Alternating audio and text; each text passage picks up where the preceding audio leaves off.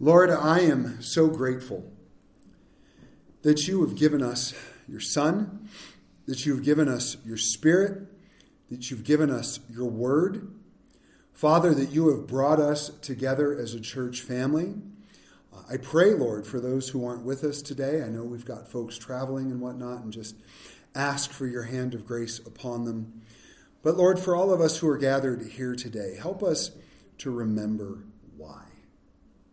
Lord, we're here to worship you and bring you glory. We're here to draw closer to you. And we are here as a church family to love and encourage one another. And I pray, Lord, as we have sung together, as we continue to worship in your word, and then as we continue that worship in a time of fellowship afterwards, that in all these things, Lord, your Spirit would be moving in our hearts and minds, that our ears would be open to hear the things you would want to say to us today, and that you would indeed be glorified. In Jesus' name, amen. So Luke chapter 6, starting in verse 12. Now it came to pass in those days that he went out on the mountain to pray and continued all night in prayer to God. And when it was day, he called his disciples to himself, and from them he chose 12, whom he also named apostles.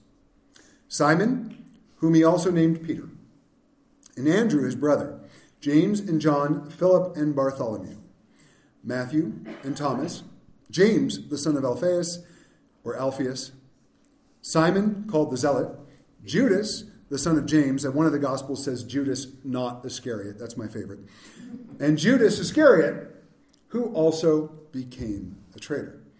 And he came down with them and stood on a level place with the crowd of his disciples, and a great multitude of people from all Judea and Jerusalem and from the seacoast of Tyre and Sidon, who came to hear him and be healed of their diseases, as well as those who were tormented with unclean spirits, and they were healed.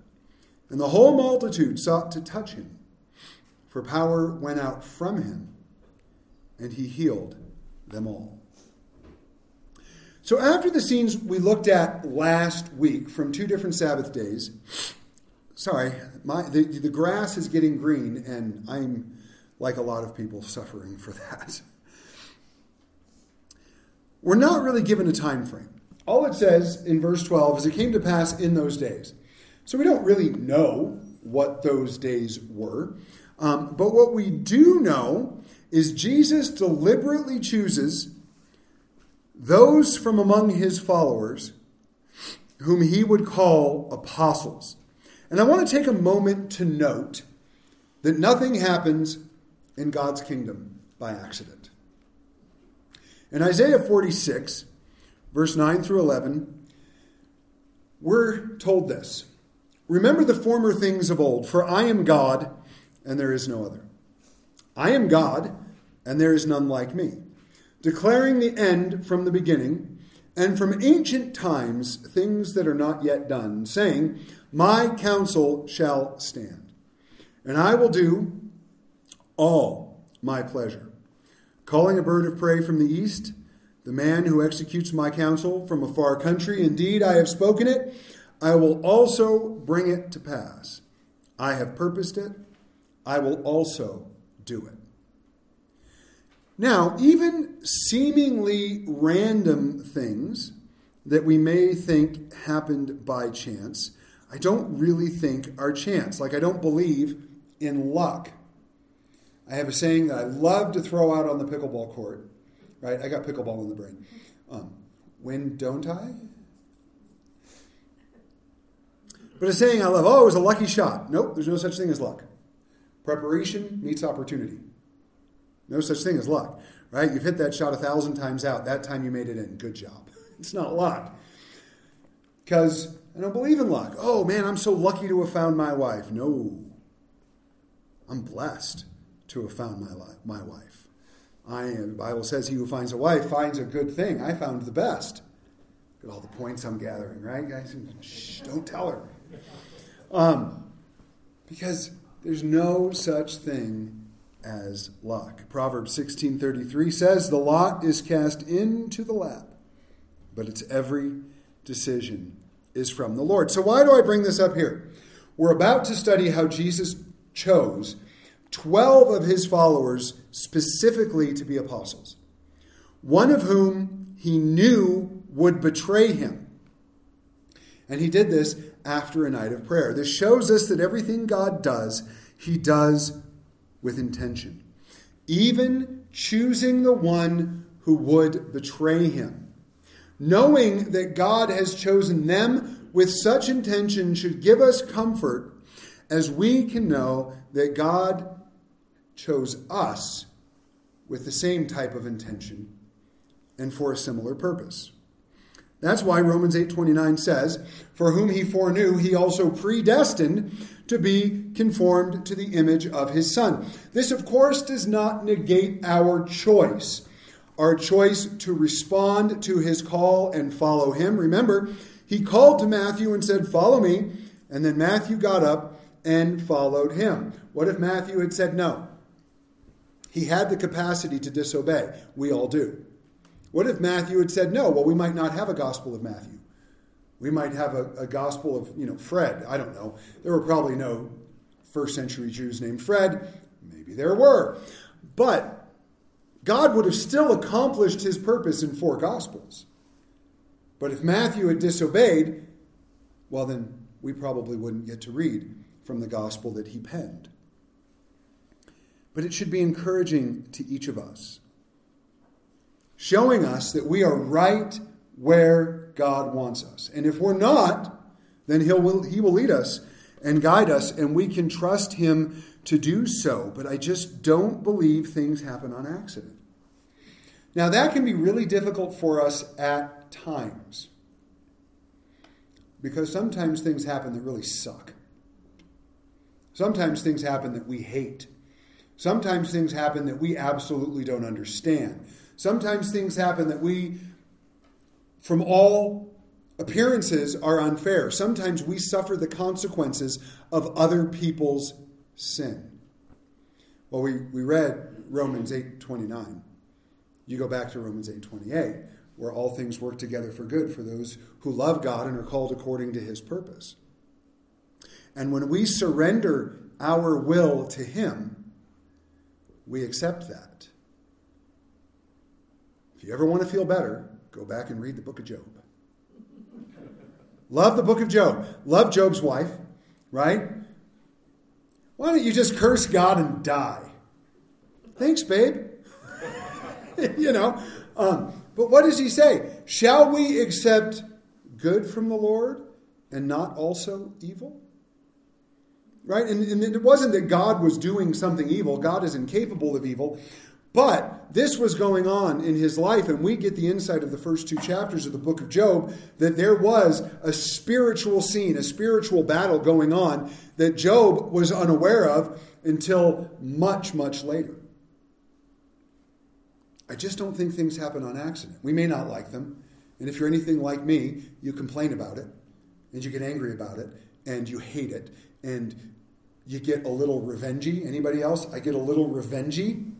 Right? Okay, 2 other honest people. Thank you. And I start wanting to pray those prayers in the Psalms, like God, knock the teeth out of their mouth. Lord, send their head down to the grave with violence. In Jesus' name, amen.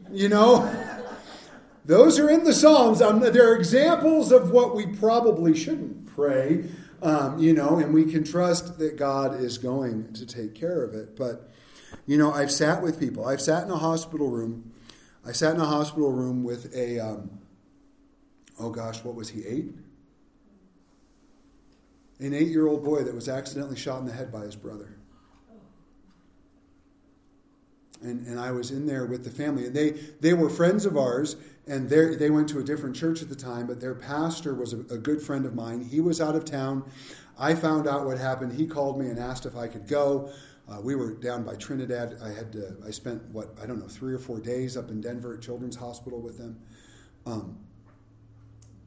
And I sat there, and I'm very grateful they never asked the question, why? Because I didn't have an answer. But I remember sitting there, seeing that boy. I remember sitting in the room with them when they said, we have to decide whether or not we're going to pull him off life support. They looked at me and they said, what should we do? Like, I don't get paid enough to answer that question. And I told them, I don't know. They said, what would you do? And I said, if it was my son, he's not there anymore. It's just a shell now. And if he has the ability to save other lives, because at that point in time, he was brain dead. They declared him brain dead. And so they did. They let him become an organ donor. And from his eyes, I think, they restored sight to like 5 other children. The only thing they couldn't use was his heart. But both kidneys, liver, lungs, optical nerves, they couldn't use his heart, but they could use his heart valves. His life ended up saving, I mean, it was something like 20-some other children. They were praying for a miracle, and God gave 20-some other families a miracle instead of them, and I don't know why. I will never be able to answer that question. But I have to trust that God knows why. And I have to be okay with that. Because in the end, he is God, and we are not.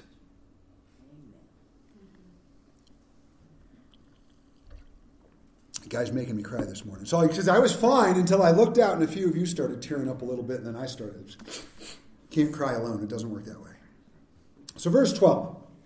It came to pass in those days that he went out to the mountains to pray. Continued all night in prayer to God, and when it was day, he called his disciples to himself. So there was a larger crowd than just the 12.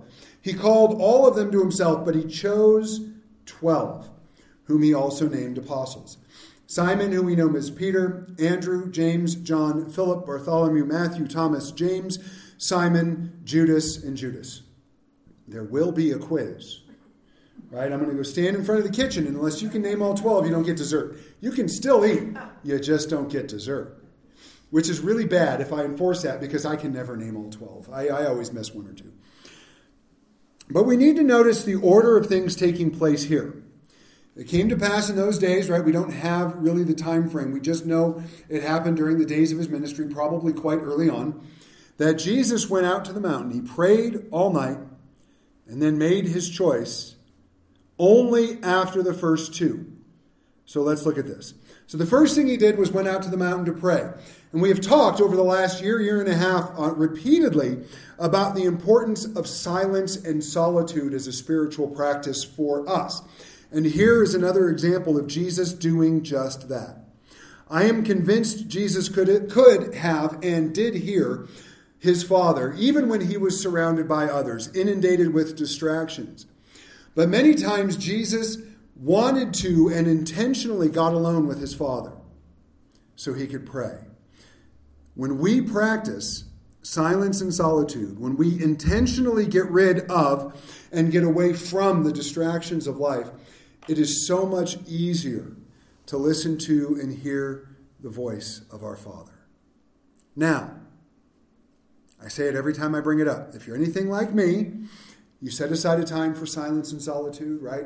There's no dogs. Kids are still asleep. Usually for me, Leah has already left for work. I got my coffee. I've read my Bible. And I just want to sit there and be quiet before God. And it's really like, I don't know, like an angry duck or something in my head just starts quacking about everything. And I have the hardest time, right? External distractions are easy to get rid of. I have a really hard time of getting rid of the internal distractions. It just becomes, right, this constant noise. And eventually, though, if I sit there for a little while, the Lord gives me grace and I can shut it off enough for a few minutes to listen. Proverbs 4:25-27 said, "Let your eyes look directly forward, and your gaze be straight before you. Ponder the path of your feet, then all your ways will be sure. Do not swerve to the right or to the left. Turn your foot away from evil." And I love that verse because even though we may not think of it this way, it really talks about getting rid of distractions. doesn't it? Let your eyes look directly forward, right? Don't be distracted by what's here or here. Your gaze straight before you. Ponder the path of your feet so you don't swerve this way or that. Get away from evil. It's about being focused on the Lord, which is what Colossians 3:1-2 says. If then you have been raised with Christ, seek the things that are above, where Christ is seated at the right hand of God. Set your minds on things that are above, not on things that are on earth.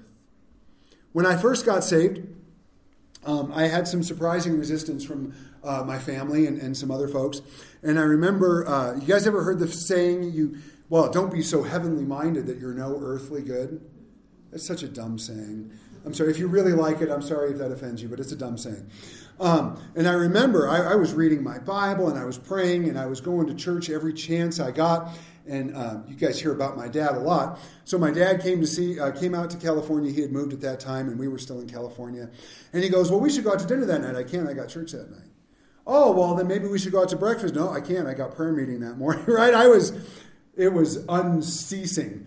And he goes, well, you can be so heavenly minded that you're no earthly good. And I was a young Christian. I really didn't know better. Later on, I heard a pastor preaching that passage from Colossians 3:1-2, and he goes, well, the thing is if you're not heavenly minded, you can't be any earthly good. If our minds aren't focused on Christ, if we're not seeking the things that are above where he is seated at the right hand of God, then what good are we here? Just throwing that out there. That's why Jesus told us in Matthew 6:33 to seek first the kingdom of God and his righteousness. And all these things will be added unto you. It's within the context of a chapter talking about worry. Right? Why are you worried about what you're going to eat? Why are you worried about what you're going to wear? Right? God feeds the birds of the heavens. You're more important than they are. God clothes the grass of the field, which today is here and tomorrow is thrown into the fire. You're a lot more important than that. So seek first the kingdom of God. Right? That's the context of that passage. But the point is, the first thing Jesus did by going to get on the mountain and pray was to get alone with his Father. Then he continued all night in prayer. 1 Thessalonians 5:17 exhorts us to pray without ceasing. Now, if you prayed without ceasing, right, eyes closed, hands folded, it would be really hard to drive. If you prayed without ceasing, right, on your knees in a closet, eventually you'd starve to death. What does it mean to pray without ceasing? It means all day, every day, we try to keep our minds on the Lord. We try to be listening, led by the Spirit. We look for the opportunities that God places before us to love and serve others or to be a witness to them. Doesn't mean we don't have times maybe where we're on our knees and our eyes are closed and our hands are folded. I don't know if that's how you pray. I pray with my feet up, reclined, and a cup of coffee in my hand. I'm pretty sure God's still listening. But the idea is a constant attitude of being in communion with our Father. And here Jesus is really showing us what that looks like. Why would he need to continue all night in prayer? He's God, isn't he? Well, I think there's a couple of reasons. First, this was a time of communion with his Father, which is of supreme importance. I am convinced that a lot of the time Jesus spent in prayer was not talking. That a lot of the time Jesus spent in prayer, he was quiet. And I think, right, even though the Bible tells us in places like Philippians 4, 6, and 7, that we should make our requests to God. You can get into the Psalms where the psalmist will write things like, I cried out to the Lord all night, and he heard my cry and answered my prayer. There's nothing wrong with us talking in prayer. The problem is when all we do is talk in prayer, and we don't take time to listen. And sometimes that listening is silence and solitude. A lot of times for me, listening is opening the book. Right? I open his word and I listen for him to speak to me from it. And I'll tell you what, he does. And it's so encouraging to me. But this was a time of communion.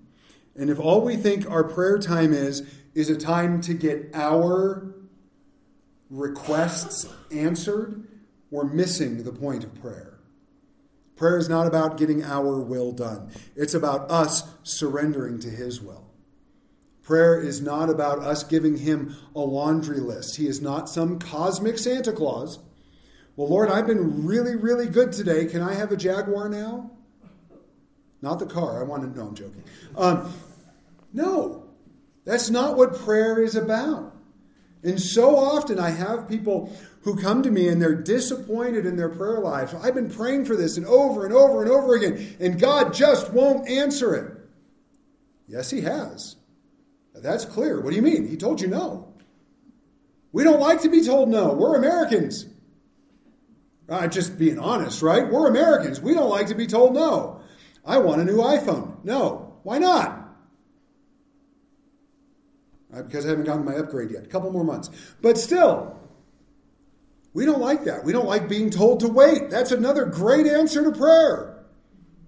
Lord, I just so want to see this. Okay, good. Just be patient.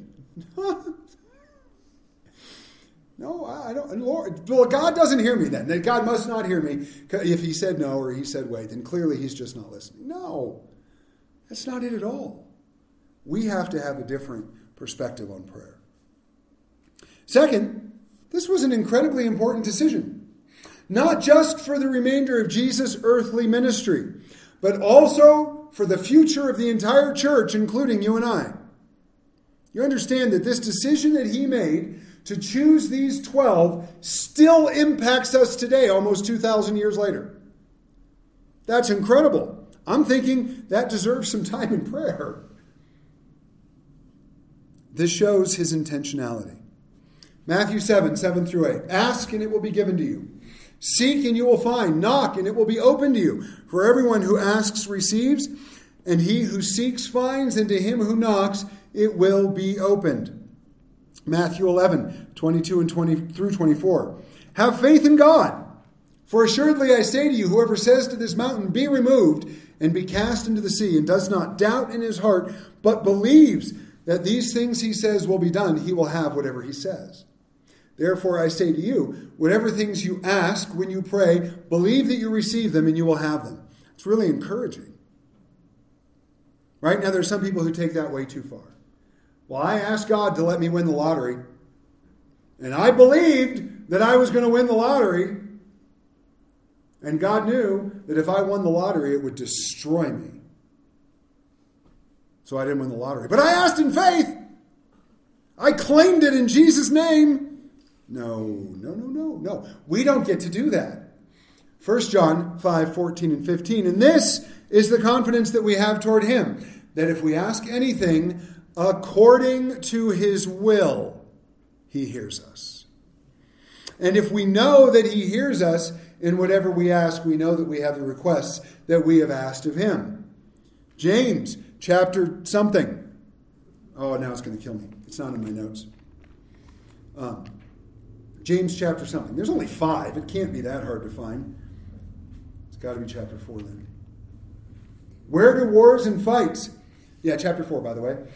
James chapter 4, starting in verse 1. Where do wars and fights come from among you? Do they not come from your desires for pleasure that war in your members? You lust and do not have. You murder and covet and cannot obtain. You fight and war, yet you do not have because you do not ask. Right? If we ask and we believe and we ask according to his will, he will answer. I know that.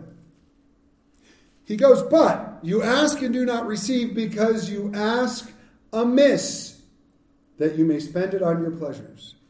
So picture this prayer, right? I don't know, 3-4 months ago, Mega Millions got up to like $1.2 billion. Do you guys remember that? $1.2 billion. One person won. His takeaway was over $600 million cash. Do you have any idea how bad that would be for me? I would have to buy multiple houses, one to hold all the musical stuff, one that I would gut and have an indoor pickleball court that then would have walls covered in paddles. And I go, but Lord, I would use it to glorify your name. That might be my intention, when I spent, a year on a cruise visiting 180 ports or whatever it is. We saw that. I came across a year-long cruise, and they have something like 180 ports, 300 and some days. It's over a year. It's like 380 days at sea. It's only $30,000. Why not? If I have $600 million, well, what about your job? Well, I'll just pay someone else to do it while I'm gone, right? That would be bad for me. There's a reason I've never won the lottery. Right, I get excited if I get a scratcher and get my dollar back. But, every now and then, when it was $1.2 billion, I bought a ticket. I spent the $3, I bought a ticket. Anybody want to guess at the outcome? Right? I wasn't the guy. But the point is, if I won the lottery, I'd still do my job. I love it. I would just drive up in a, Ferrari or something. Because a Ferrari's a real practical car in Gunnison. But that's what the Bible is getting at here. Yes, we pray. Yes, we pray with intentionality. Yes, we pray with confidence, but according to His will, not mine. And here's the reality. If we, as followers of Christ, truly want to follow Christ, then our prayer will be, not my will, but yours be done anyway. Our prayer will be, I want what you want for me. Because I know there's things I want, and I don't have them, which means they're wants and not needs. And that's another place a lot of people get disappointed in prayer. They mistake their wants for their needs. I'll tell you what, if I needed $600 million, God would give it to me. I clearly don't need it. I may think I do, but I clearly don't. Right? What do I need? Well, I need clothes. I need food. I need a place to live. Right? Clearly, I needed the greatest woman on earth. It's going pretty good, right? It's not even Mother's Day yet. Just wait till next week. I'll be laying it on nice and thick. Right? But God, it's not about our wants. It's about our needs. So He comes back down the hill, calls all of His followers to Himself, and He chose 12 to be apostles. Now remember, the word apostle means one who is sent. Some of the apostles in the early church had the privilege of receiving and penning Scripture, and there were other apostles over time besides these 12. Paul is a great example. Matthias, who replaced Judas after his suicide, is another example.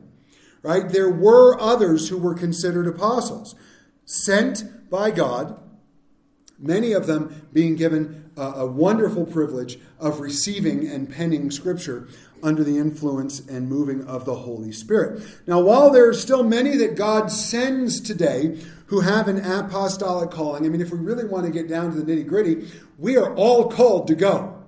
We've talked about that a few times over the last few weeks. So we all, in some sense, are sent by God. So we all, in some sense, just like we're not all called to be evangelists, but we're all called to do the work of an evangelist, most of us aren't going to take the title to ourselves of apostle, but we are all sent. And it might not be far, and it might be far, but we are all sent. And there's no one today who still gets to receive new revelation that supersedes the Word of God. And that's really important, and I'm going to tell you why. Because there are some people who don't believe that. There are some people, and whether they are, super popular on the internet or television, or they have, they have stadiums instead of seats, right? Or, honestly, there's a couple here in town that they think they have the special privilege of receiving revelation from God that supersedes His Word. They are false prophets. It's wrong. You can't do that. Doesn't mean you can't have an apostolic ministry and that God sends us, but no one gets to change this. Now, I'm going to get on another soapbox, so I'm just going to scroll my notes up and we're going to move forward. You guys know that I am not particularly a formula kind of guy. I'm not the kind of guy that, step 1, step 2, step 3, ta-da, you have your miracle. That's not, I don't see that working that way in Scripture, and I'm not typically a formula guy. But I think we can derive directly from this scripture a formula, or really a pattern that is useful for us to follow when we need to make a decision. What's that formula? Well, first, get alone with God. You got a big decision to make. You have something life-changing, super impactful, right? It's going to affect you. It's going to affect other people. You got to make this decision. Step one, get alone with God. Spend time with Him. Open the Word. Be in prayer. Spend time fasting. Get alone. But first and foremost, go to Him. Second, pray with sustained intentionality. According to God's will as much as you can, seeking His will for the situation. And those first two steps are all about listening. You're getting alone with God, you're getting in the Word, you're fasting, you're praying. Why? So you can hear from Him. Now, once you hear from Him, then you can make a decision. Seems pretty easy, right? Well, what if you don't hear, right? The clouds don't part. I always picture, you guys are going to get angry. Okay, not everybody. But I always picture, my wife already knows where I'm going, the scene from Monty Python. Right? Like 3 people are laughing. The rest of you are good Christians. But that scene from Monty Python where God calls Arthur and his knights, right? The clouds part and this thing, and God steps through the cloud and they all start groveling, and it's a great scene. God goes, stop groveling. Every time I appear and try to talk to somebody, everybody grovels. Get up. And I don't, it's very bad, but it's funny. Right? That's how we want God to answer us. Is that how we hear from God typically? It's never happened for me that way. How do we usually hear from God? Well, sometimes there is that still small voice where God directs and guides. Sometimes you'll be in the Word and you'll read a passage and you're like, boy, that really speaks to what I'm going through right now. Well, hey, congratulations, you've just heard from God. Sometimes you're praying about something very, very specific, and all of a sudden one door closes and the next one opens. Well, I guess that makes sense. We're going that way now, right? There's all kinds of ways God can speak. Sometimes you'll go to somebody and you'll ask them, all right, this is what I'm going through. The Bible says there's a safety in the multitude of counselors. So you go and you talk to somebody, all right, this is what I'm facing. This is what I'm praying about. This is what I'm getting into the Word. This is what I think God might be saying to me. What do you think? And I've done that on multiple occasions.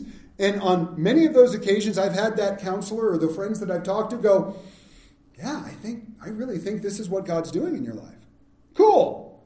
I've had other times where somebody, and it's been my wife, going, nope. And so then I stop and I wait, and guess what? They were right. It's awesome. But however it is, He will give you wisdom. He will give you discernment. He will give you guidance so you can make the right choice.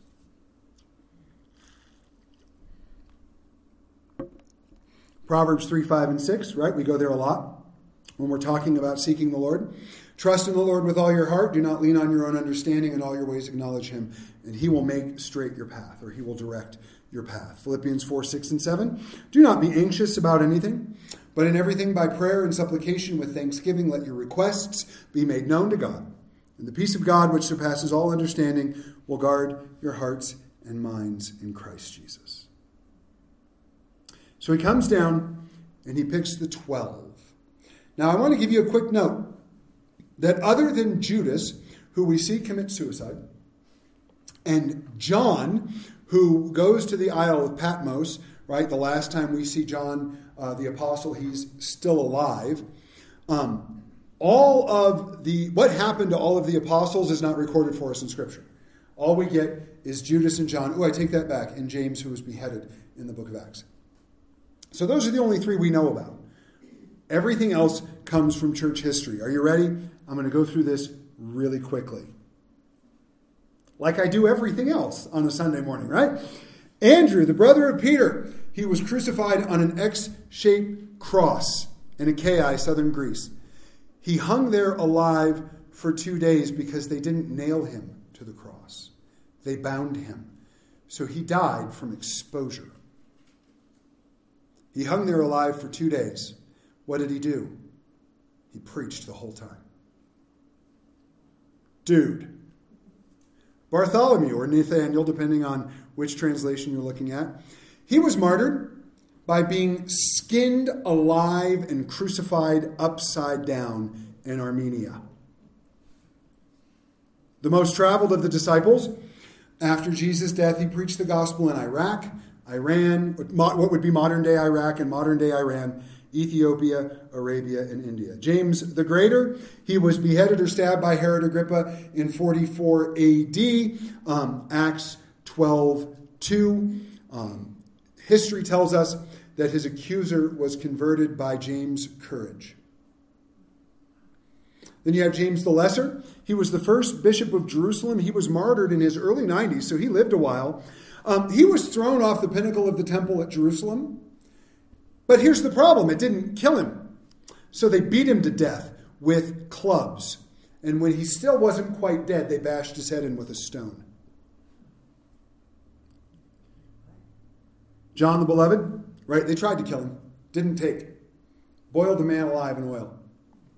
Now, if it was me, and the guy put me in boiling oil to kill me, and I wasn't dying, do you have any idea how sarcastic I'd get?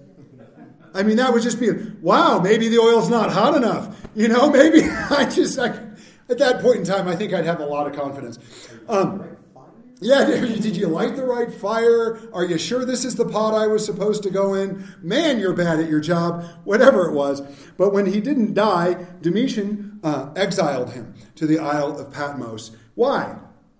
Because God still had something for him to do. Remember the beginning? Everything happens for a reason. He was later freed, and then he preached in Turkey. Eventually, they said he pastored the church at Ephesus till the end of his life. He died around 100 years old. Now, we don't know when he was born, so we don't know exactly when he died, but somewhere around the turn of the century there.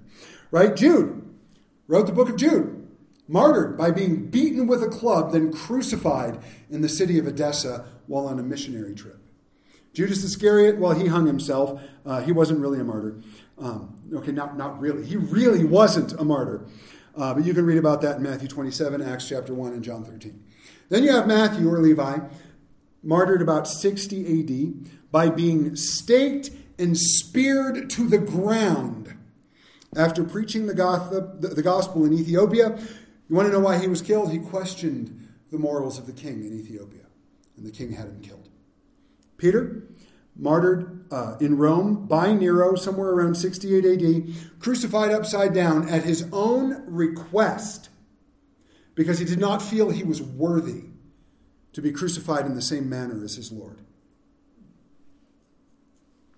Simon the Zealot, ministered mostly in Jordan, martyred by crucifixion in Britain, of all places, in 74 A.D. But they didn't let him die via crucifixion. Wasn't that nice of them? They took him off the cross and sawed him in half. Yeah, that's nice. That's really Right, at least he didn't die by the crucifixion. Right? Glass is half full. James is half. Sorry, that was really bad. James, when I get there, I'm sorry. That was... Whew. What has two legs and bleeds? Half of James. That's wrong. Philip. We're moving on to Philip. Philip was tortured. He was impaled by iron hooks through his ankles, and he was hung upside down. This happened around 54 A.D. in Egypt. Then you have Thomas, right? I won't believe unless I touch the scars in his hands and in his side. And Jesus shows up and he said, Thomas, don't doubt, believe. Touch the scars. Thomas falls on his knees and says, my Lord and my God. He was thrust through by a spear in India. There is still a church there today. Mar Thoma Church is what it's called. 2,000 years later, his sacrifice is still bearing fruit. I'm going to give you a few bonus ones. And we're never going to get out of here. Mark, John Mark, right? Dictated the book of Mark, probably from Peter. He was dragged to death behind horses. Luke, the physician, we really don't think about him. He wrote Luke and Acts. He was hanged on an olive tree until he died.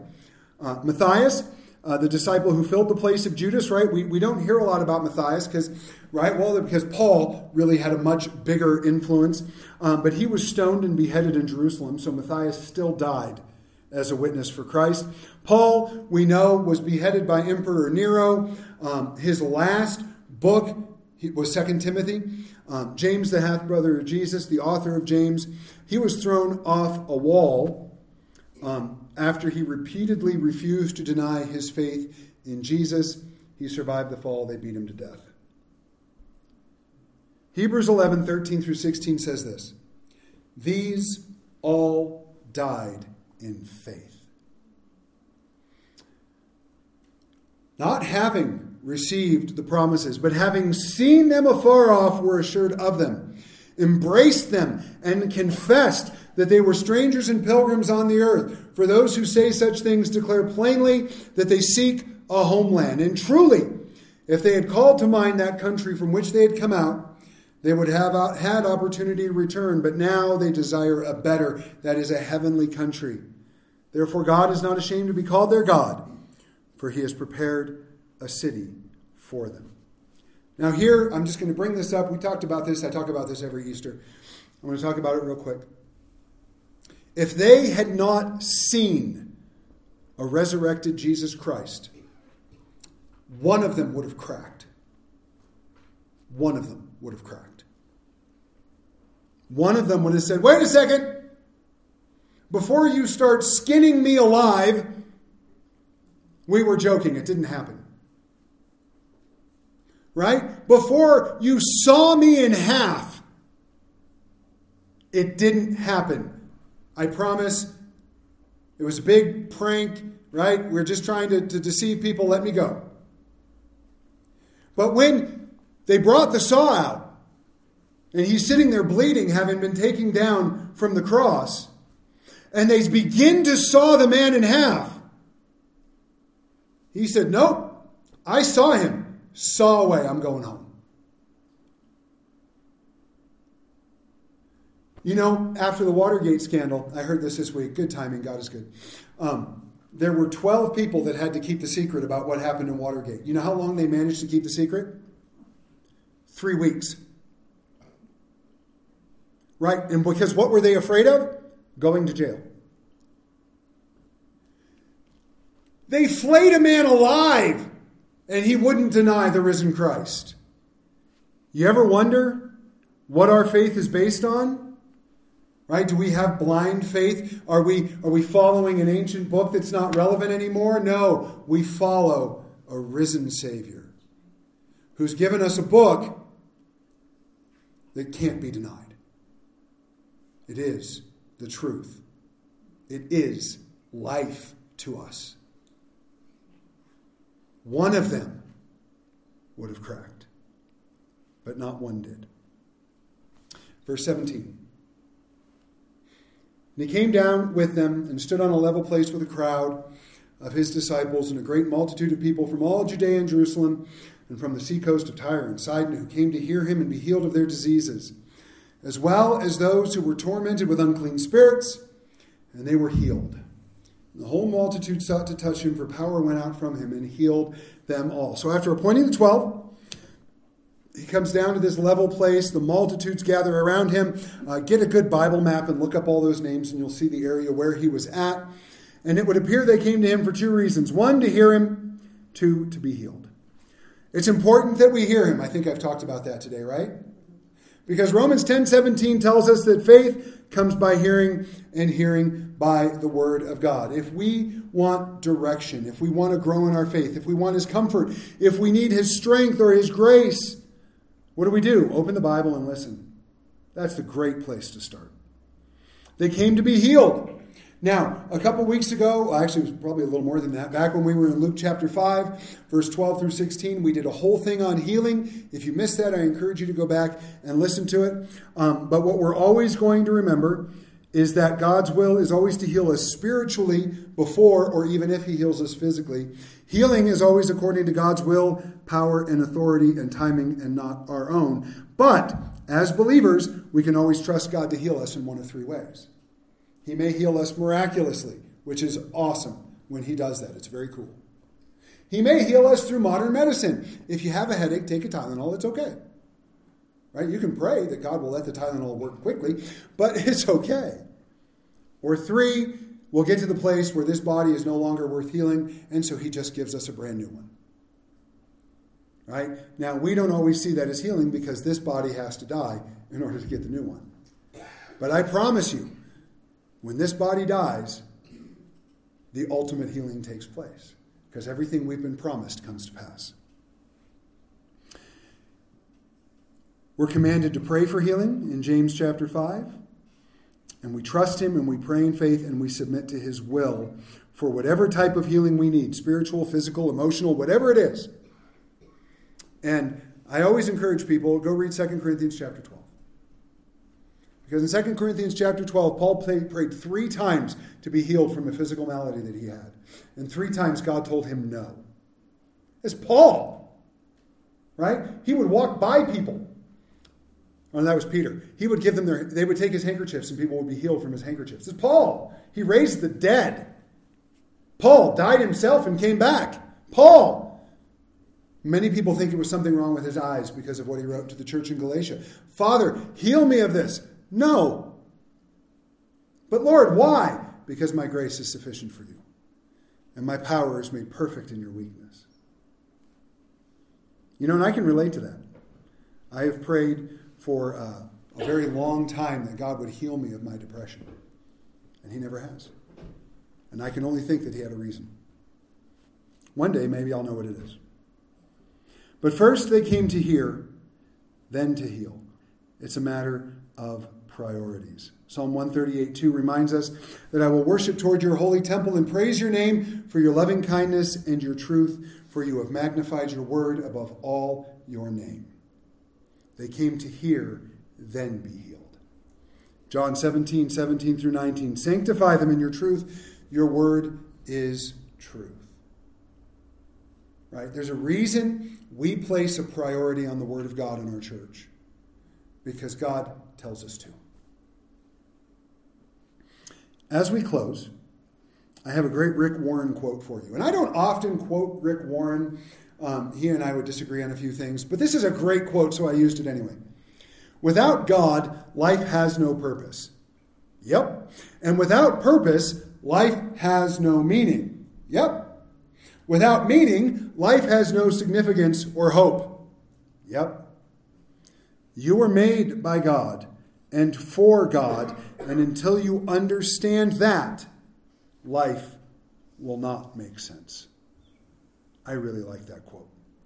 Today we saw Jesus call the 12 into God's purpose for them. They accepted that call. They followed Jesus, even though it meant violent deaths for all of them, but John, and that was not for a lack of trying.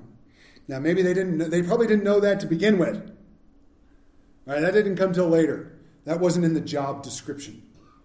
Follow me, right? Create a worldwide movement that will affect billions of people for thousands of years, and then you're going to get skinned alive at the end. But hey, it'll be worth it. Right? It's not the job description. But they did it anyway. As they walked out their purpose, empowered by God's Spirit, these 12 men changed the entire planet. It's by the power of the Holy Spirit and the truth of his word, right? They didn't do it because they were great. But these 12 men changed the entire planet.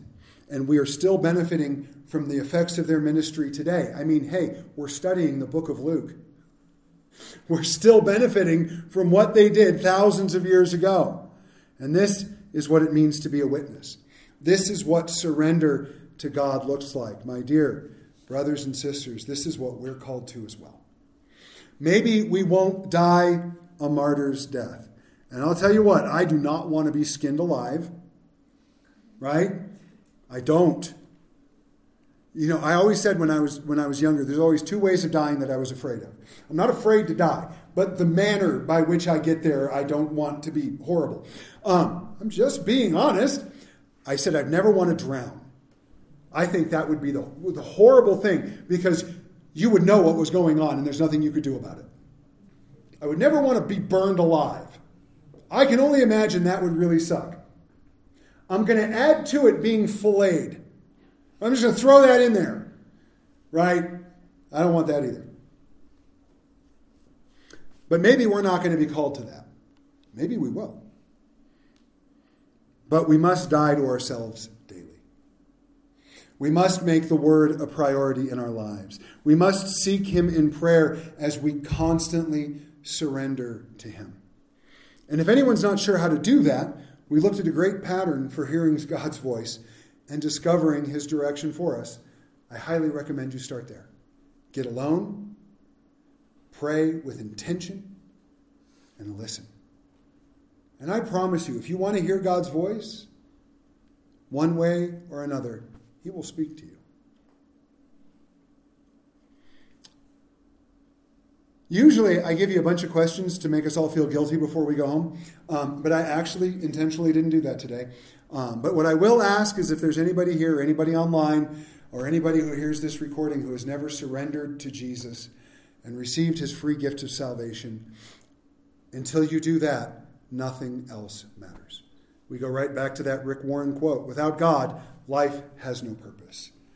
You know, we watched that movie, Jesus Revolution, and one of the things that was said in that movie was they were looking for all the right things in all the wrong places. And that's we still see that today.